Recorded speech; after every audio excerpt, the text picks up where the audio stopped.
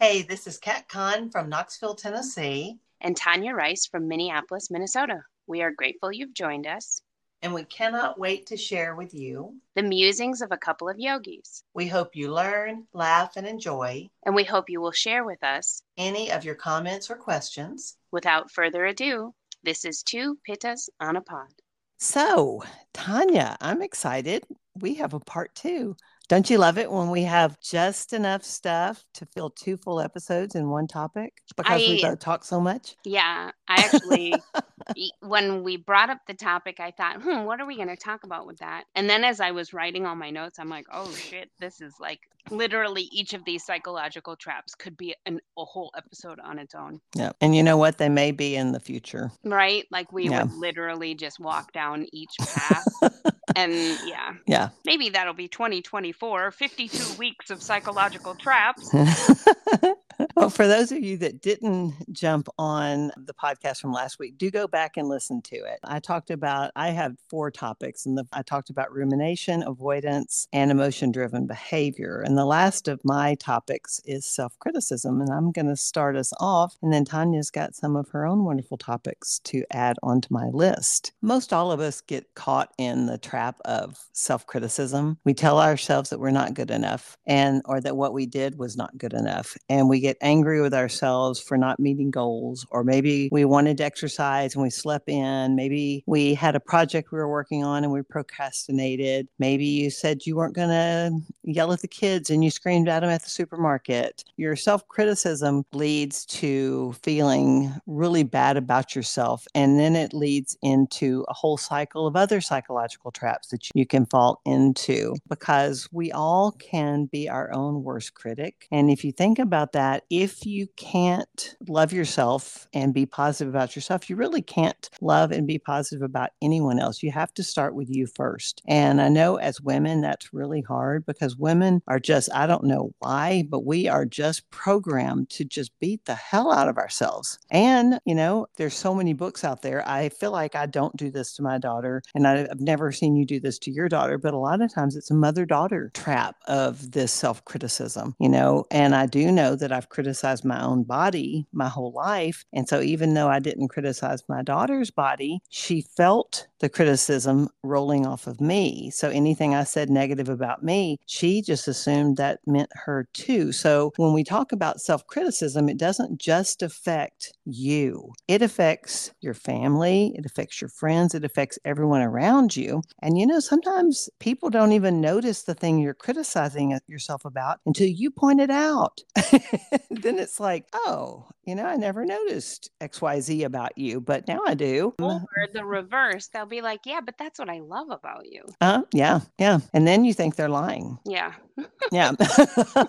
So, but it does affect everyone, and people treat their self-criticism like it's a part of themselves, like it's their eye color. They treat it as something that they own. And even if you've always been your own worst critic, you just don't realize how damaging it can be. I mean, it can literally destroy your own belief in yourself. It can destroy things that you could accomplish because you sit around telling yourself that you can't do something or that you're not good enough to do it. And, I have a friend, Destiny, I don't know if she's going to be listening to this or not. When my book first came out, Badass and Bendy, she wanted me to go on a bunch of talk shows. And I was so uncomfortable with my body that I didn't want to see myself on TV. So I would not go on talk shows. And she's a marketing person. She already had people to put me on talk shows. I mean, how horrible is that? Now I'm kind of at the point where I'm like, yeah, I kind of love myself now. Whatever. Don't care. But it affected me so deeply that I didn't go do some things that now I really regret not doing. Mm-hmm. If you struggle with depression or anxiety or disordered eating or any kind of negative emotion like that, self-criticism just makes it worse too. Mm-hmm. Right. And it's interesting because, and I know that we'll circle back around to, things we can do to help it, but to kind of parallel along with that discussion of sort of that self-criticism is the language of negative self-talk, because the two are so closely related. Mm-hmm. However, sometimes that criticism is like outward language, like maybe you say something specifically to somebody, you're like, oh yeah, well, I don't like that part of myself, like, right, that self-criticism. Whereas there's also those times where we're stuck in our head having that conversation of, beating ourselves up, but it's more a negative self-talk. It's almost the sneaky kind that people around us aren't aware that we're doing to ourselves. Right. And you can try to change the language around it and, take some of the ownership away from that self-criticism instead of saying, I'm just really being lazy. That's better than saying I'm lazy. Because if you're saying I'm being lazy, that implies that there's an end to that being lazy. If you say I'm lazy, you're owning that and you're creating that as part of your identity. So there are things that you can do to try to help with the self-criticism. Yeah, and it has such a deep impact on your self-esteem and your perception of the world. Like you say, how much effect it has on people around you. And I mean, I can even attest to this growing up. And I know that you can too. Maybe there's that person in your life, and maybe it was you, where all you did was talk down about yourself. And eventually people got tired of hearing it, and they got tired of trying to pat you on the back, and they quit assisting. Yeah. Right. And I know that from my own relationships, that there was a certain person in my life that I was like, dude, I can't carry you anymore. At some point, you have to figure out how to love yourself, because I can't do it for you. Yeah. Right. And it does become debilitating. So if you think you're in that place, please seek out help. There's crisis lines, there's therapists, there's, reach out and talk to somebody about it, because it can really take you down to a deep, deep, dark place. Right. And I know you brought up two of the things, like the I'm not good enough and I'm not worthy. And those are two specific ones that I wanted to walk the path on, because they're so close and yet worlds apart. Like most people are like, well, I'm not good enough and I'm not worthy. They think they're the same thing, and they're not. Because typically I'm not good enough is things that you have done that, to your point in self-criticism, you're like, well, I'm not good enough because I didn't get the grade I wanted in school, or I didn't hit the deadline at work, or I couldn't keep a boyfriend for more than 3 months, or whatever it is. But it is self-imposed, right? It's because we put an expectation on it and we didn't meet our own expectation. And by not meeting our expectation, we put upon ourselves that we weren't good enough. Whereas that language of I'm not worthy tends to come out of trauma, or it tends to come out of something we've heard from someone else, and then we take it in and make it our own, and then we feel unworthy. And usually that comes out of deeper layers of guilt or shame. It can come out of early childhood, and it can hang out with you for a long time. It can come out of, awful words that are said during an argument or the likes. But usually I'm not worthy is just a layer deeper, because we didn't self-impose it on ourselves, but we took the information that was handed to us and we turned it into our issue. When had we been able to look at it through a clearer lens, we might be able to see that it was actually their stuff that they were projecting onto us, but then we took it on. And that happens a lot. Yeah, but then the moment we take it on and make it ours, it sticks. Right. And that I'm not worthy language, it comes up all the time. I can't tell you how many times working through heart chakra stuff, the I'm not worthy shows up. And it's deep seated. Right. And when I say it might include some guilt or some shame, a lot of times I'm not worthy is also associated to trauma response. And so it's, usually something else that has caused it. Right. But both of them are so tricky, because negative self-talk, like you said, can fuel maladaptive behaviors like addictions and mental illness. And I'm glad that you brought up eating disorders, because it's a huge part of it, right? Body image. And I know that we've talked body image before, but man, you walk down the path of this body isn't good enough, and now you are in you can fall into a rabbit hole, Mhm. and it's a And, dangerous one. and when you attack the body, I mean, that's like what the whole world sees, so that can be very dangerous. One thing that does help with self-criticism is a loving kindness meditation. If you've never done one before, just look it up. There's a million of them, but generally it involves, saying phrases like, may I be safe, may I be happy, may I be healthy, may I live with ease. And you do that say that for like 5 minutes. And it really does help. And it sounds kind of corny, but if you do practice any kind of positive affirmation type meditations, if you do that regularly, like daily for a few weeks, you will notice a difference. 100%. Positive affirmations is on my list, but also is, going back to being aware and being present, challenging yourself to step outside of that language, replace it with positive affirmations, like you just said. Talking it out, find somebody to talk it out with, somebody that you respect. And then I thought this one was interesting. It was put it on the shelf for a I love specified that. amount of time, not indefinitely, but put it on the shelf for now, not yours to play around with until you are able to look at it and address it with a clear mind, focusing on the present moment, affirming with positive affirmations through journaling. There you go. And then also Tanya said the J word. the J word.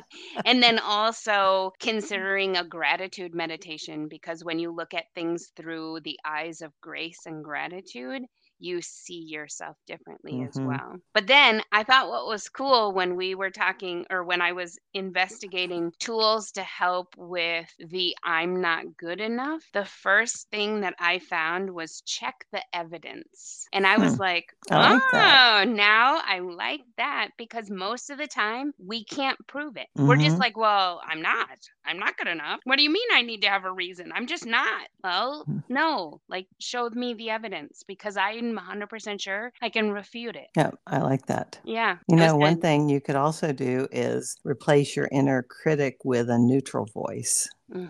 Instead of doing the affirmation, my hair is lush and gorgeous if you hate your hair. What if my hair is fine? What if I'm wrong? Instead of making it positive affirmation, just make it a neutral. Yeah, And see if that might be easier. That's like, refuting your own argument. And I like that. But also, one of the things that came up was stop comparing yourself. And we could do a whole episode on that as well, which Can is like, we? yeah, I would love to do that.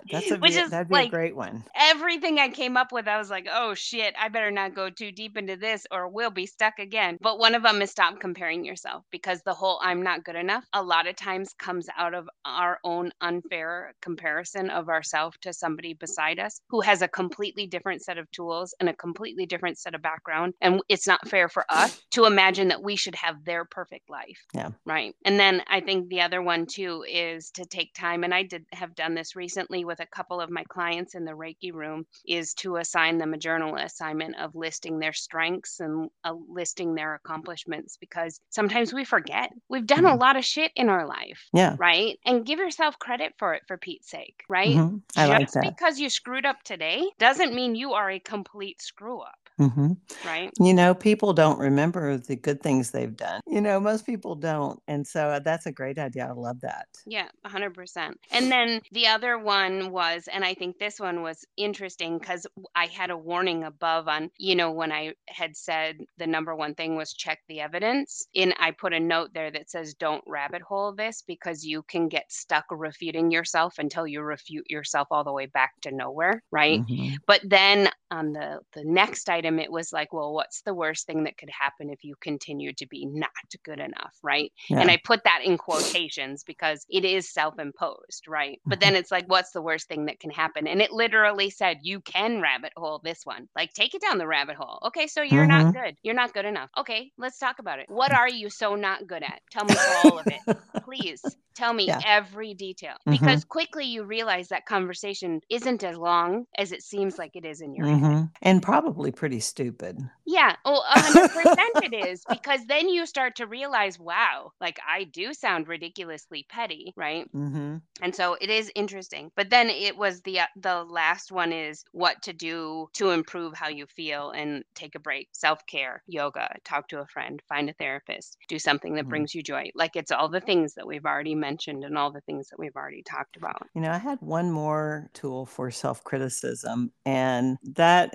a lot of times, like if you have something that, like if you're criticizing the fact that, I'm really a bad friend, I don't stay in good touch with my friends. Instead of obsessing about that, obsess about the gentle lesson in that. Obsess about the fact that you are such a good friend that you want to nourish friendships. Or if you're upset with yourself because you don't go to yoga enough, focus on the fact that you're aware and that you obviously have a desire for a healthier lifestyle. So if you can find the good, those self-criticisms, and there's always something you can turn to the good. Oh, 100%. I say that all the time when I'm talking with students about, you're 9/10 the way if it's already in your mind. Because I can promise you, there's a whole bunch of people out there who aren't thinking about whether or not they contacted their friends. And there's a whole another bunch of people out there who aren't thinking about going to yoga or going to exercise or going to do anything. So you're already 9/10 the way. Then you just have to take the next step. Mm-hmm. Right. Absolutely. So then that brings me to sort of the last one of the psychological traps that I had, and that's the imposter syndrome. That's a big one. Yeah, I know you and I have talked about this,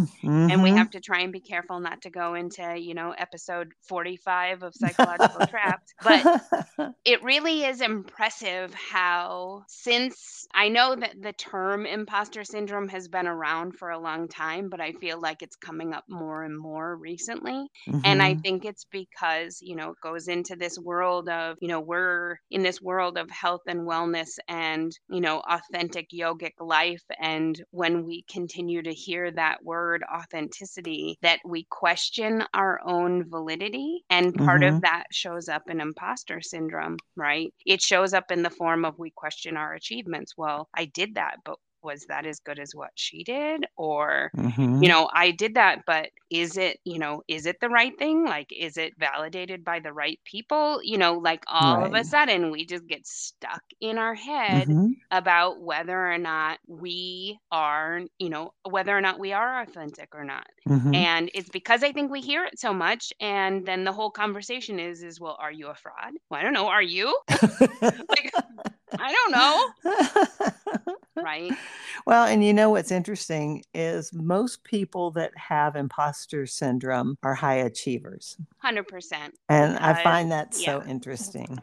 Because the goal is to be something, right?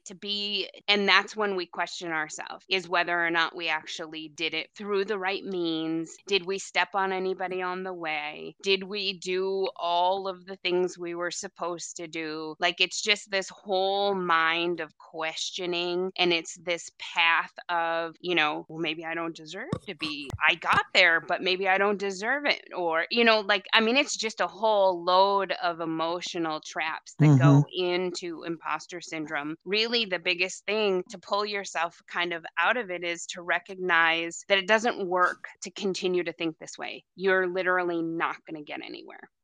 And as overachievers, if we remind ourselves that this isn't going to get you to the next place, a lot of times it's enough for us to shut ourselves up because we're like, oh yeah, because I need to keep going, right? We forget, right? And accept that imposter syndrome is ridiculously common and that you're not alone, because the person next to you who you think you're an imposter because they look so amazing are probably sitting in their skin thinking they're the imposter because you look amazing. Yep. Right.